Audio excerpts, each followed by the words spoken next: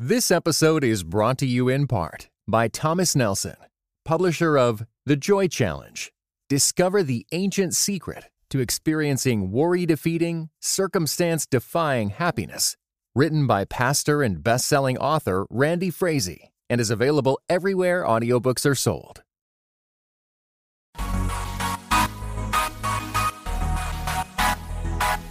Dynamic voices for a diverse church. This is Pass the Mic.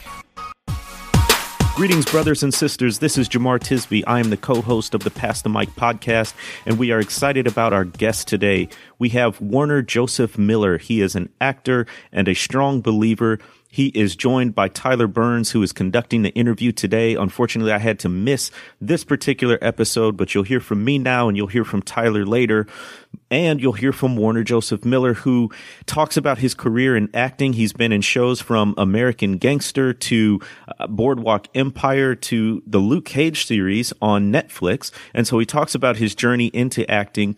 He is a thoughtful brother. He is extremely insightful about his faith. He studies apologetics. He mentors youth in his church. And so he's not just a face on a screen, but he is a passionate brother in the faith. And so he talks about his faith journey as well as how he tries to live out the biblical command to be salt and light, particularly in this profession that is known for not necessarily being all that Christian at times.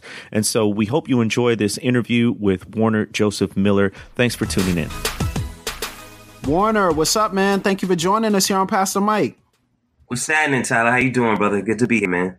Man, thank you for joining us, man. It's so exciting to have you here. And we've talked about you on the podcast before, kind of indirectly through just the Luke Cage review and everything. But as I was telling you beforehand, we looked you up on IMDb, and man, you have an illustrious acting career. You've been in a lot of big films and TV shows that we all enjoy and we've seen. We just probably didn't even know it was you. So talk a little bit about your acting career, man, where it's at right now and kind of how you got to this point.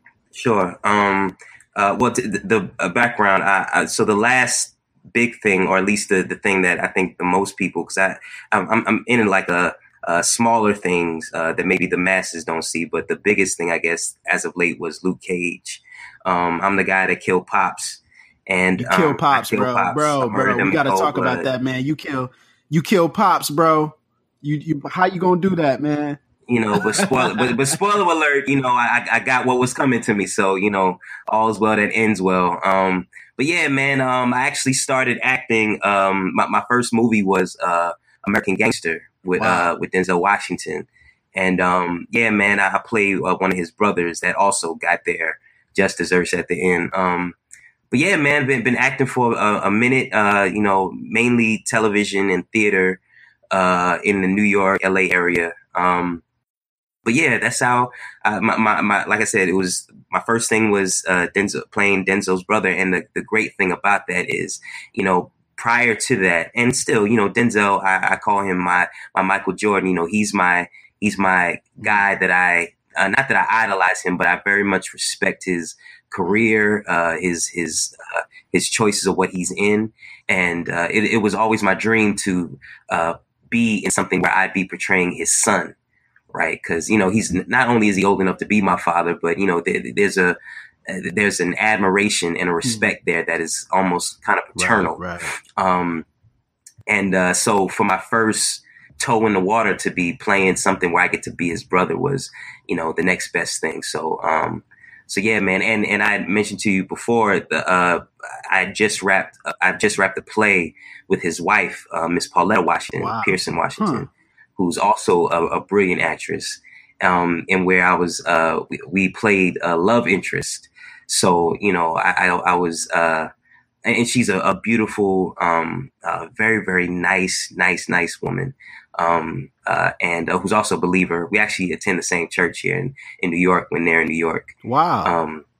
Yeah, man. But you know, I mean, I didn't lose the fact that every night, sometimes twice a day, I was kissing Denzel Washington's wife.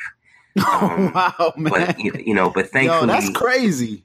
Yeah, man. Yeah. And, you know, it was definitely on the up and up. There was no, you know, I was very respectful and she was very respectful. Of course. Yeah, but yeah, man, you know, and all her children came, cause, it just so happened that her oldest son, John David, was shooting, a Spike Lee film, actually called The Black Klansman, which I think it's executive produced by the dude who did Get Out. I can't remember his name right now. Jordan Peele. Jordan Peele, that's right. And that's an interesting movie that's coming out. It's called The Black Klansman. That should be good. But yeah, he was in town shooting that, so he came to watch it. He actually saw it 5 times, and each time, definitely said, "Hey, man, you're kissing my mother up there, right?" So and all the trips and you're gonna get in trouble, man, bro. But he respected it, because he's in the business as well, and so the elder Washington, Mr. Washington, came the second to the last show, or third to the last show, and I didn't know that he was there. So quick story, I come out my dressing room, trying to, I usually leave through the back way, and I open my door, and he's standing right there. Oh, so you got your own dressing room, huh? In full like Alonzo from Training Day mode, kind of, you know what I'm saying? But yeah, man, I gave him some dap, and I took a minute to kind of compose myself, and I totally I acted weird because I didn't have a chance to kind of prepare myself to meet this man. But anyway, long story short, he was cool with it, gave me dap and told me he enjoyed it. So yeah, man. But yeah, that's pretty much the work that I do: theater in the New York and around the country, and also television on both coasts and in Chicago as well. Wow. So, man, how did you get into acting? Like, was that always something that you wanted to get into, or was it something that kind of arose naturally or unexpectedly? How did you get to this point? Yeah, man, it was totally unexpected, man. You ask any of the people I went to school with, like the fact that I'm a professional actor is the last thing that anyone would have thought that I would do, because I was very shy and quiet coming up. And I had no intentions of being on anybody's stage or in acting or anything like that. Like, I wanted to be a veterinarian for a large part of my life. And then after that, since my mother was in the music business, I also kind of, I guess, inherited the desire to want to be in the music business, but in the background. But my junior year in high school, there was this girl I liked, and I didn't have any game, or I didn't know how to talk to girls. I still really don't know how to talk to girls. Right. So she was auditioning for a play, and I thought in my mind, my master plan would be to audition for the same play so I can get close to her. I don't know what I would have done, if I would have gotten close to her, but, my plan was to get close to her. And, so I auditioned for the play. She ended up not getting cast in it. I got cast in it. I was hot. I was very, kind of, salty at the notion of me being in this play, but, I did it. And I ended up, discovering that not only was this a fun thing, but I was also kind of pretty good at it, because like next day, because the student body had seen it, and the teachers and everyone seen it. I remember the next day going into school, and I'm sure I'm like romanticizing it and heightening it a little bit, but it felt like walking into school, and you know how like in the 80s movies they have like the slow clap, when a hero comes in, that's what it felt like, and hearing all these people kind of like cheering for me and saying that I did like a great job again. Like, I was a nobody in my high school up until that point, and so, that gave me a confidence, but I still never really took it serious. I never was in anything else. And then I went to college, and my degree is in music business, because that was my focus. And my sophomore year in college, they were advertising for casting for this play in my school, and just thought, what the heck, I'll do it. And I ended up getting the lead part. And so after I did the play, the theater professor at the school was like, "Listen, man, I want you to, please, I have to have you in my program, yada, yada, yada."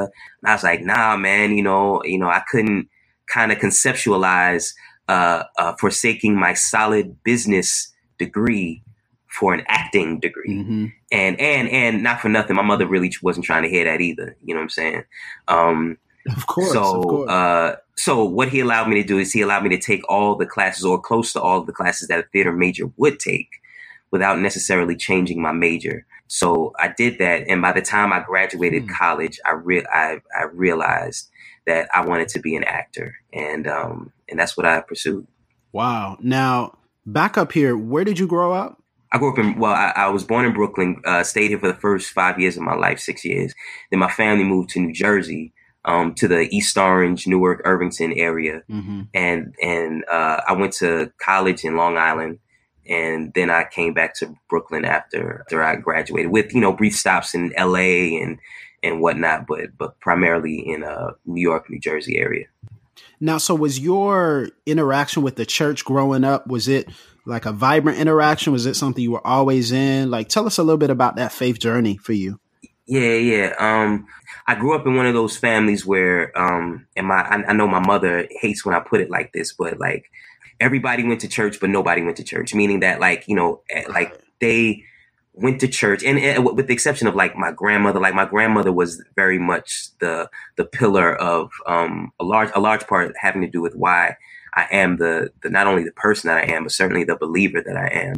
But for the large part, there was a cultural Christianity in my family. And that wasn't everybody, but certainly the majority of the people that were around me. And what that did to a kid like me is I didn't grow up with a understanding or reverence of God or Jesus. I grew up with a reverence of my grandmother and her faith, but it was never something that I internalized or made personal to myself. And also, along with that, I kind of relegated it to be something, just that people do. It's a cultural thing, just like, Black people know how to dance, Black people go to church, Black people, it wasn't something that was, that I regarded as something, it wasn't something that I regarded as true. So when I went to college, I got into, a sticky situation. And I did a prayer that, I'm sure many people have prayed, God, if you get me out of this thing, I promise that I'll find out who you are or whatnot. Yeah. And, by his grace and mercy on me, I didn't have to heed the consequences of my, very kind of loose lifestyle at that point. But I stuck to my word. I searched of who God was. However, the caveat was, and I would have never admitted this at the time, but I'd already kind of decided that Christianity probably wasn't true, because in my mind, I had already, been exposed to what Christianity was. And I know it's kind of, this cultural thing that's not really, even the people that practice it don't really understand it. So in my mind, I had already kind of regulated it as it being something that's not true. So the beauty of my college was that, because it was a music and arts college, it was my first kind of interaction with a bunch of faiths, different, philosophies. So like I met my first open atheists there, agnostic Jews, Zoroastrianists and Buddhists and Nation of Islam. Well, I mean, Nation of Islam was with me growing up, but, and Rastafarians and whatnot, and all these different, world faiths, and Hindu actually. And what I would do is we had like this big cafeteria, and and many times during the cafeteria time, when people would congregate there, for some reason people of shared philosophies would group together. So what I would do is I would meander to different groups and just hear what they're talking about and yada yada. And this happened over the span of like maybe a year and a half, 2 years.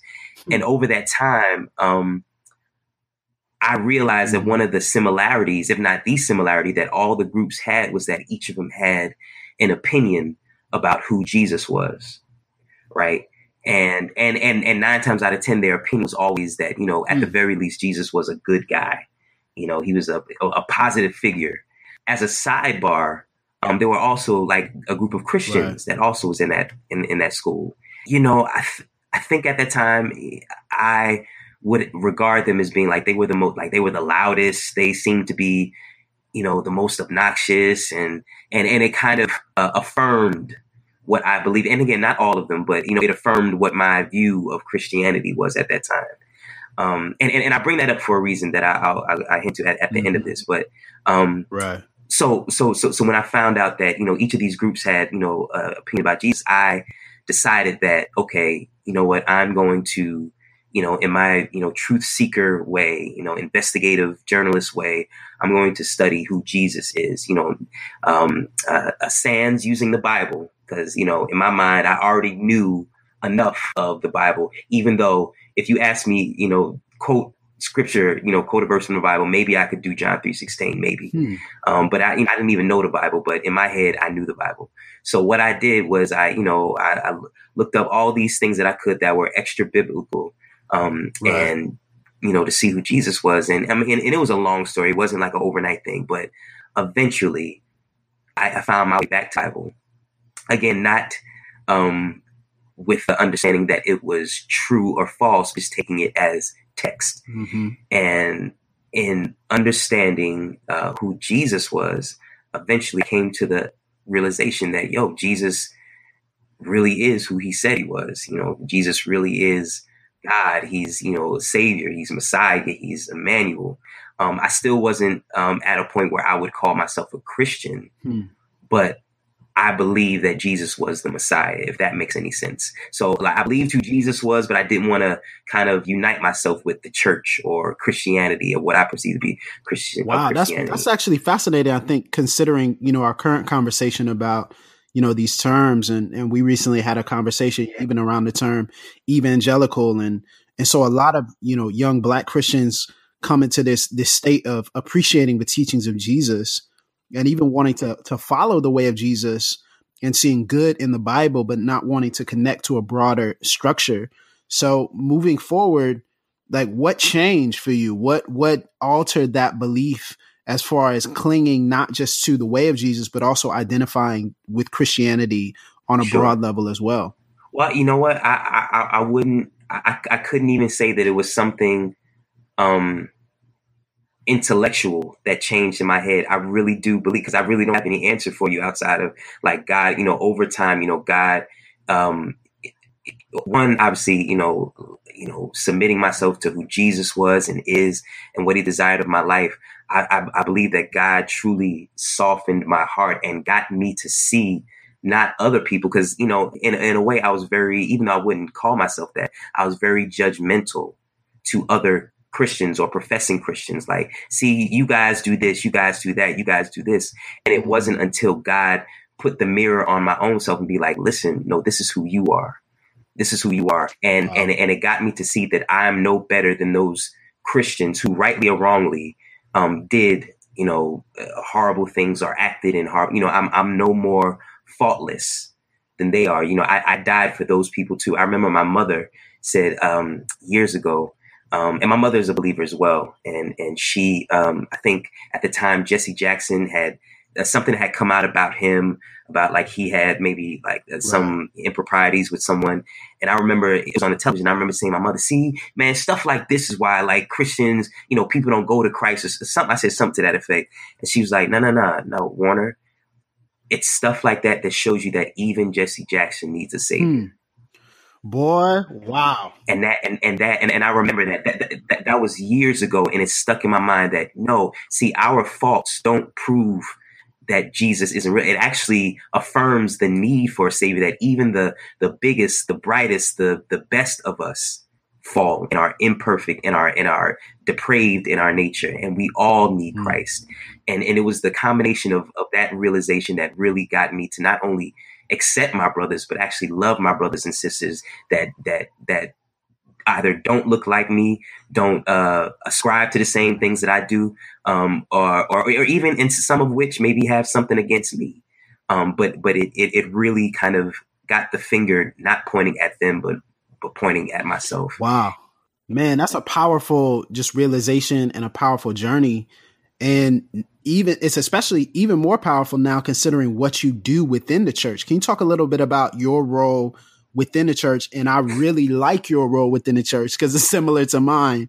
So talk about that role within the church that you have now, especially as it relates to mentoring and discipling the next generation. Right. So in the church that I attend, I actually have the privilege of being I'm a youth minister there.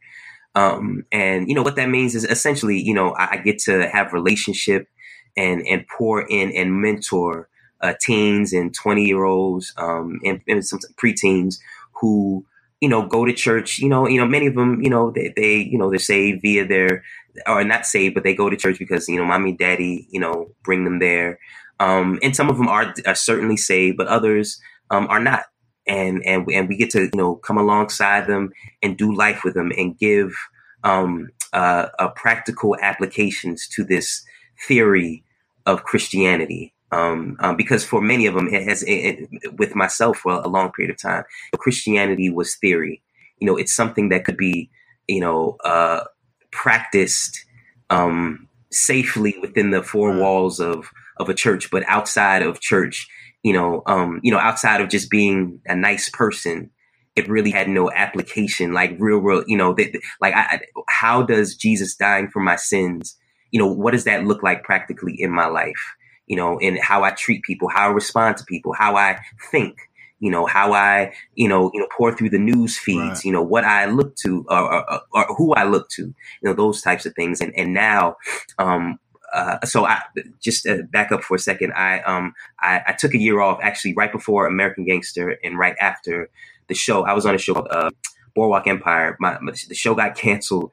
And so I had a year off to basically do something. And I was accepted into this program at Oxford University in Oxford, England, dealing with apologetics.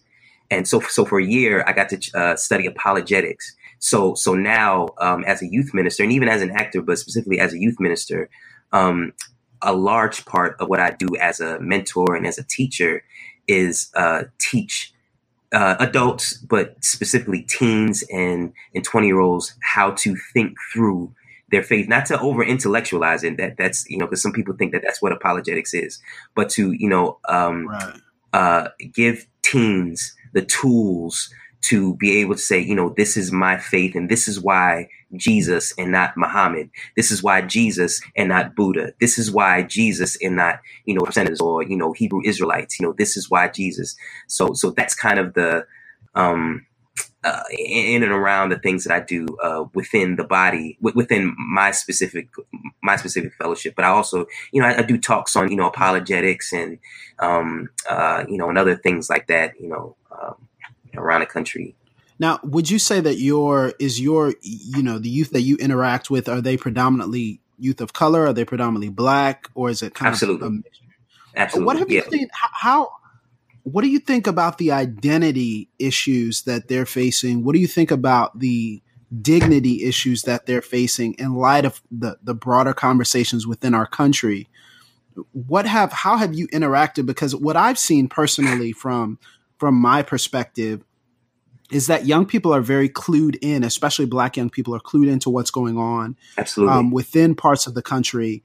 And they know for a fact some of the things that they can see are wrong. Now, that hasn't necessarily translated itself into them becoming activists per se, but they are asking questions about what the church thinks around these issues and how Jesus would respond to issues like the social and cultural issues of their dignity, their identity, even down to basic issues of police brutality or mass incarceration. So it hasn't necessarily translated itself into this overwhelming maturity, but it has at least led to some sort of questioning and concern about how the church is going to respond. Have you seen something similar in your context? Oh yeah, no, absolutely. So the pastor of my church, he used to be in the Nation of Islam, and he tells a story of when he was because he's a child of the 60s, and grew up in New York, the son of immigrants or an immigrant, and he said that when he joined the Nation of Islam,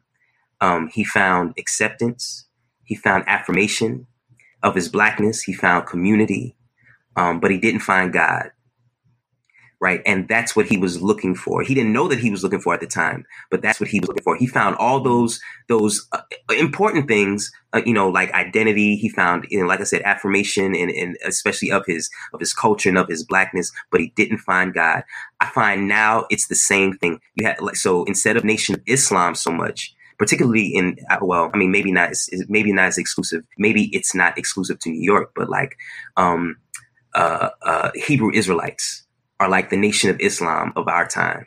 So like a lot of Black teens and even, Latino, but specifically Black, and especially with Kendrick Lamar and, him like affirming, it's like in the 90s with Wu-Tang Clan and 5%ers, you know what I'm saying? Like it's kind of, Kendrick Lamar gives Hebrew Israelites, a sex appeal. It gives, that's a, he's speaking to it. And so I find a lot of Black teens that actually go to church every Sunday. They are affirming a lot of the doctrines, or what they believe to be the doctrines of Hebrew Israelites. And it's because, to your question, it's because many of the leaders or speakers within the Christian context, they either don't know, they've either never heard of a Tyler Burns or Jamar or Eric Mason or, those cats. And they're asking their leaders, how do we respond to, like what answers do you have for, Trump, affirming this, or, this white person calling,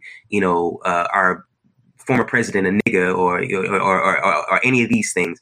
And because many of the answers are either, not for nothing, very shallow or none at all, the people who are answering those questions for them are the Hebrew Israelites, right? Are the Nation of Islam, without a doubt. Yeah, without a doubt. So I think that's so important for you to bring out, and not to cut you off, but I wanted to say that's so important for you to bring out, because one of the things that we struggle with here at The Witness is even the ways in which people don't understand how speaking to issues of justice, or at least responding to them from biblical perspective, is actually an apologetic for Christianity. Like, it is actually a proof that Christianity addresses this, that it's found within the text of Scripture, that it's not something culturally that we added in, but that issues of human dignity and justice and how we treat the marginalized, and even those who are oppressed, speaks to the character and the heart of God.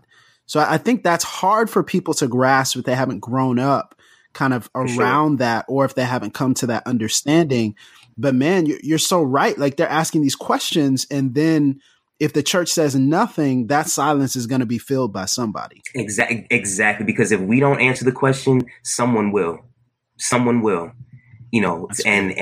that's the, to your point, it is an apologetic in and of itself, to again, all right, I get that Jesus loves me. I get that, he's a savior. I get all that. But how does that translate to, police brutality? How does that translate into social justice and the unfortunate hypocrisy that I see is that, so, and this is obviously not with every white brother who's a Christian or a leader, but many times, at least I see, issues like abortion or homosexuality, issues that have been politicized, but are very much issues that have biblical responses or ways in kind of acknowledging and dealing with it. Those things are affirmed and justified as issues that evangelicalism should get behind. But issues such as social justice is specifically having to do with the killing of Black people or the marginalization of Black people. Those are issues that stop politicizing. Those are issues, right? And even the mistreatment of people who would disagree with the church on issues like abortion and LGBTQ concerns. I think even the humanization and dignity of those people is something that isn't gotten behind. And I think, if the church is going to take whatever stances the church takes on social issues based upon biblical interpretation, I believe that we should make sure that we're over communicating the dignity of all people, and we're over communicating, the worth of all people, and we're constantly pushing back, shaming people, those types of things. I think, again, even in those disagreements, are missed, and it's actually ignored and avoided for, as you're saying, just the issue. Get behind the issue. We're like, well, I mean, there's more than just a political consideration. There's a human consideration as well. Exactly. And thank you for putting it that way. Because that was much more eloquent than what I just said. But exactly that, getting behind. Oh, no, man, no. I just wanted to say that, bro. I think that's important, for people who are listening. No, it was real. It was real. There's that scripture. I think a couple weeks back or a month back, I was talking to a brother and a teenager, and I made a mention of the scripture where it talks about loving your neighbor. Your neighbor oftentimes doesn't look like you, doesn't pray like you, doesn't love the same person that you would love, doesn't, it doesn't speak the same language. Often that's your neighbor, and the Bible speaks clearly. Jesus speaks clearly as, loving your neighbor as yourself, Right. So yeah, Man, like, how have you found, that Hollywood treats your faith? What's the Hollywood perception? Because, you're talking about, I hear this from a lot of people, and we need to talk about even your intersection with Hollywood. I feel like there's 8 questions here. So I'm going to try to boil it down to just one question. But so whenever I hear people say, oh, they're an actor, I'm an actor, I'm an actress, what have you, from a Christian perspective, I'm thinking they're a certain type of actor or actress. So I'm thinking, right.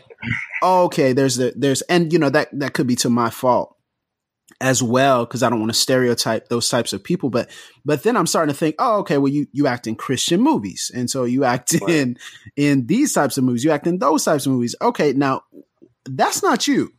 You're acting in Boardwalk Empire and American Gangster and Luke Cage and Law and Order. And as I kind of sit back and watch that, I'm saying, man, have you ever considered, have you ever gotten pushback from people for acting in those types of things, and even the roles that you act in? And then from a secondary perspective, how does Hollywood approach even the idea of you being a Christian, even the idea of you having faith perspective? Is it as advertised, where people are being ostracized for their faith, or is it maybe a little bit overstated from a Christian perspective? Right. No, great questions. So early on, and I'm grateful that I was saved before I was an actor, because that was very important for a lot of things. It got me to identify that my worth is not in how much work that I do, but obviously, my worth is in Christ. And actually, Kirk Franklin said this like years ago. He was speaking to another gospel artist who was kind of falling out in a way, and he said something that's been with me since then. He said, my art is what I do. It's not who I am. Acting is, I love it. I love that I get to tell stories, that I get to, get in the shoes of people who I would never know, in other circumstances.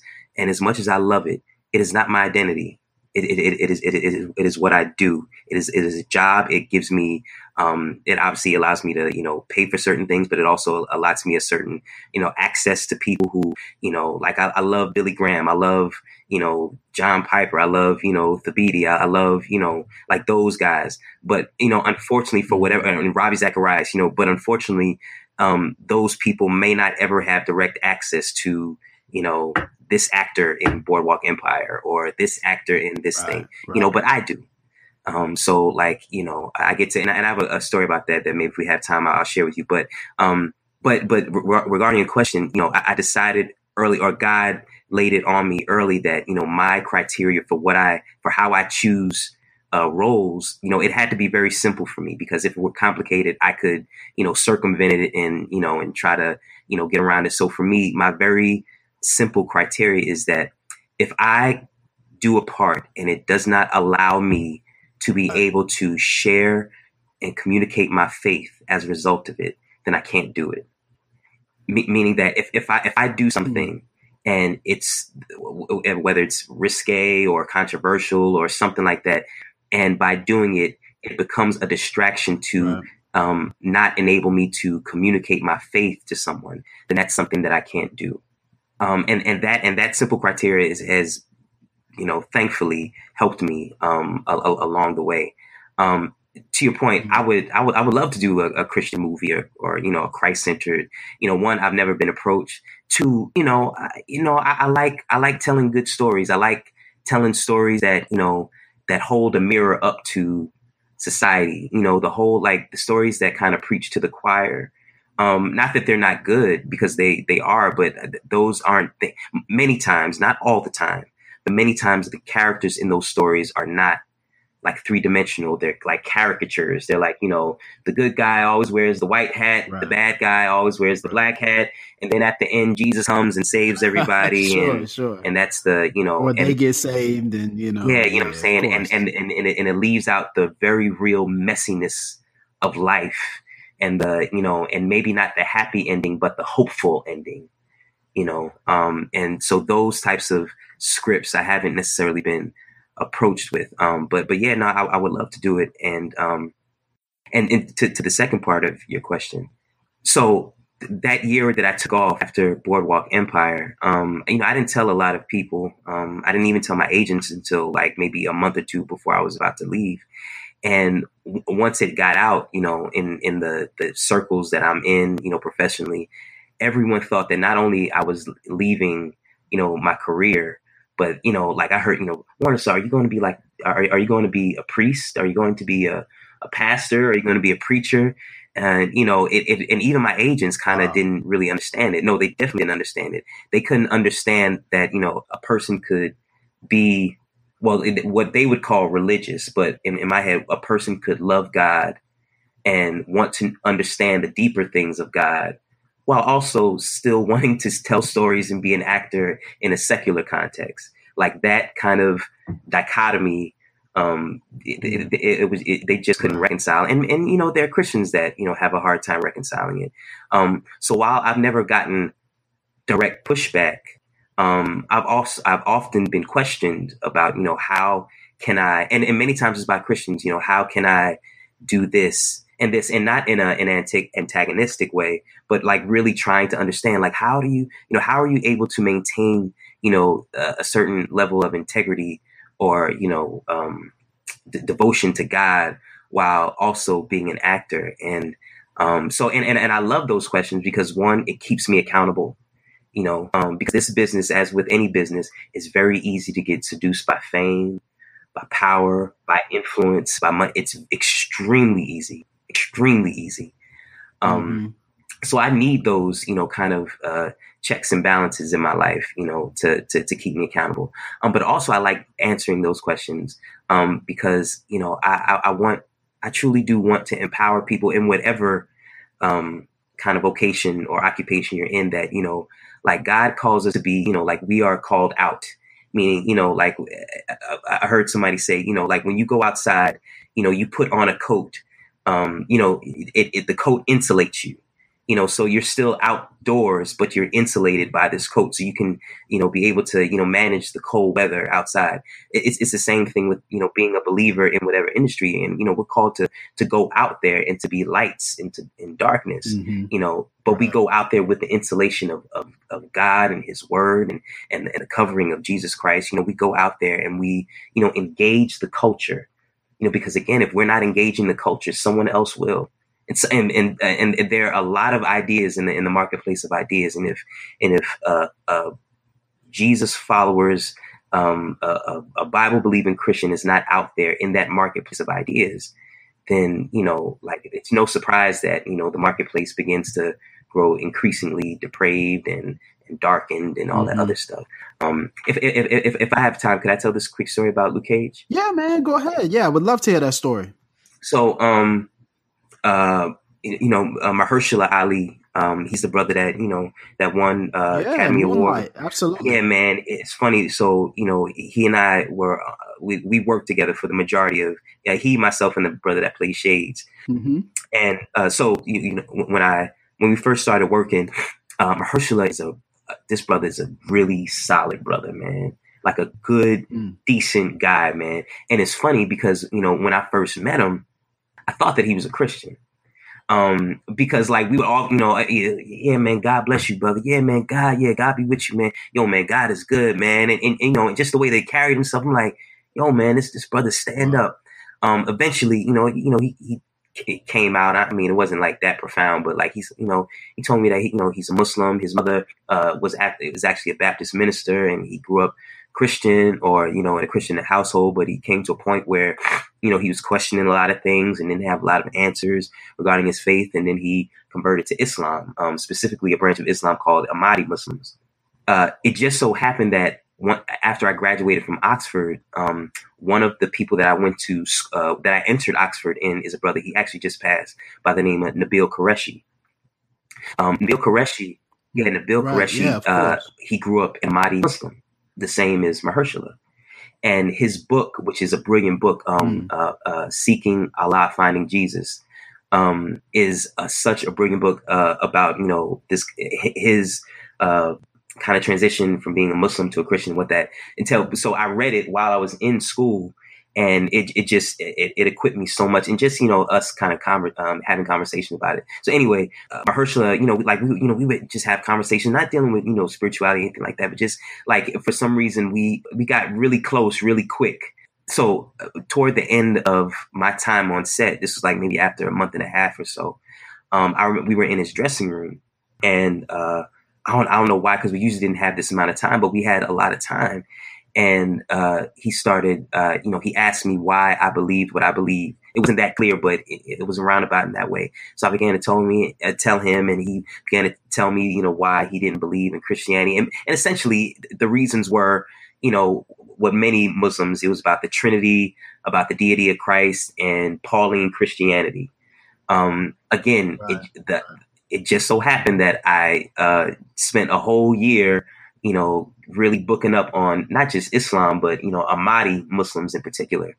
And his sect of Islam is, you know, they're considered heretics by other sects of Islam, because his sect of Islam is very, if I could use this analogy, is very analogous. Like his conversion story to Islam is almost like what you would hear from a Christian. Like he was like, oh, you know, I felt the Spirit of God come on me, right, and I started crying, and I lifted my hands, and, you know, it was very, you know, if he replaced Allah with Jesus, you would think he was a Christian. But anyway, we had this like hour, 45-minute conversation, mm-hmm. you know, dealing with, you know, his misunderstandings about, you know, Christianity, about the deity of Christ, and about grace and things like that. And I was able to, you know, communicate the gospel to this brother. Now, you know, at the end of the conversation, he didn't fall to his knees and proclaim Christ. And it wasn't contentious. It was two brothers chopping it up, you know, right. disagreeing, but having, you know, respect for each other.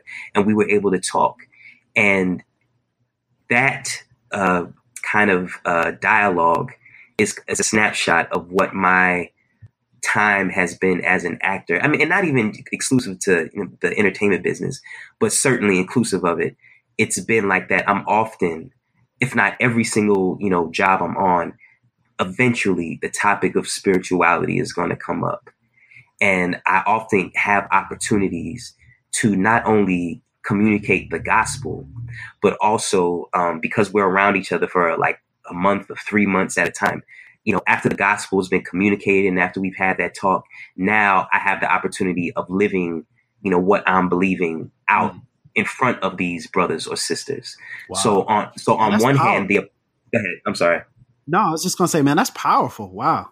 Yeah, man. So on one hand, the apologetics and the, you know, the being kind of, you know, being in those situations give me opportunity to, you know, introduce people that don't know Jesus to Jesus, and the why of Jesus to Jesus, because the why is just as important as the who and the what, you know. Like I could tell you, you know, Jesus loves you and has a wonderful plan for you. I mean, even though that's not necessarily what I say, but, you know, I can tell you that, you know, Jesus is the Messiah.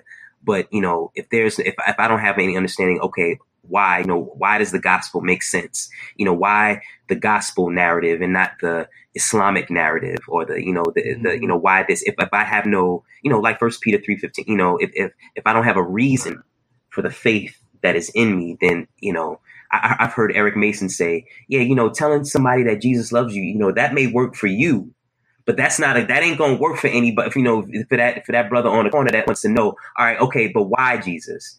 And that's very, very true. So, and that not only helps the person who doesn't know Jesus, but it also, you know, the sister that plays Misty Knight, you know, she's a believer. And it also, right. Yeah, it's Simone Missick. Shout out to Simone. But it also kind of, in a way, I don't want to say outs other believers, but it can be an encouragement to see another Christian working in a context that's not necessarily Christian, and seeing that Christian not be weird or strange or belligerent. You know, you see them loving God, but also being very, very good at what they do. That can be very encouraging to another believer, because it depicts that, yo, I can live out my faith, not be weird, not be crazy, but still love God and still have a high, still approach my job with an excellence. and I think that preaches just as much as preaching to someone who doesn't know Jesus. Man, that's so helpful. And that's a crazy story to hear, just kind of those intersections of how you can have those conversations. Man, I don't want you to leave without telling us about your book, man, Diary of a Mad Christian. Hey, what's the purpose behind the book? What were you seeking to communicate and convey? Just kind of give that rundown for us before we let you go. Right.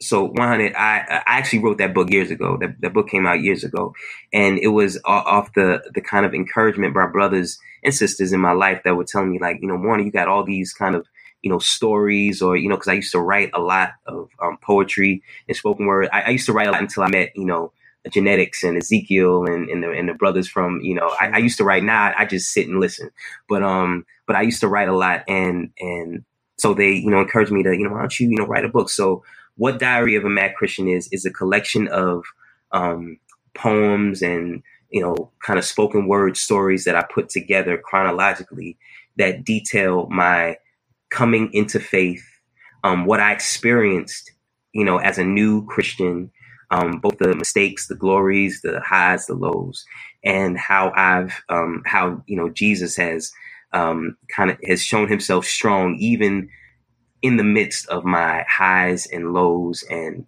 ultimately the objective of the book is to communicate the gospel in a way that is accessible, that is, again, not without the messiness, but, kind of like David, the messiness is used to shine even a bigger light on the person of Jesus Christ and his gospel.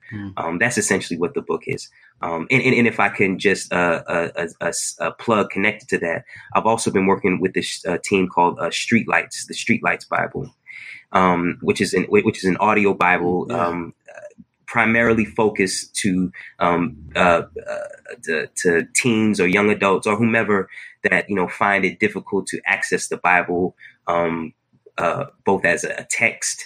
And also just as a, like, how does this apply to my life? So it's an audio Bible set with voices that sound not too dissimilar from mine. So, like Jesus doesn't sound like Charlton Heston, and God doesn't sound like he grew up in London, so you have very, very urban voices, delivering the word. So I also work with that team to put the Streetlights Bible out. And what we're also doing is we're creating devotional content in a similar vein as my book, Diary of a Mad Christian, to also not only give people the scripture, but also give them practical applications and devotional tools to be able to, kind of make sense of what they're reading as well. So that's another thing, Streetlights Bible as well.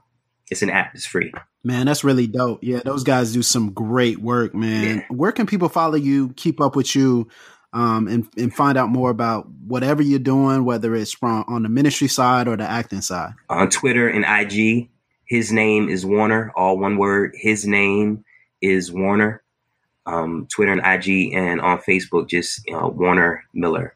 Oh, and also Warner Miller's Diary of a Mad Christian on Facebook. Dope, man. Well, Warner, this has just been a great interview, man. It's been a pleasure getting to know you and hearing the depth of your faith and just letting you spill and share about your passions. Thank you so much for joining us, man. Thank you for being a supporter of Pastor Mike, and we can't wait to see you again on the screen, whether big screen, small screen, in person, whatever, man. We can't wait to continue cheering you on and supporting you from afar. Bless you, man. Love and more love to you and the crew, man. I appreciate y'all very much.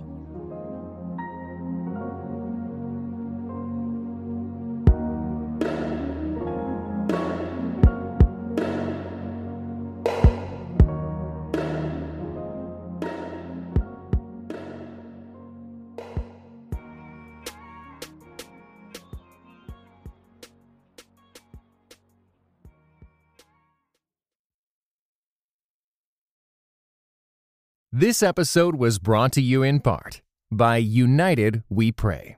United We Pray is a podcast devoted to praying and thinking about racial strife, especially between Christians.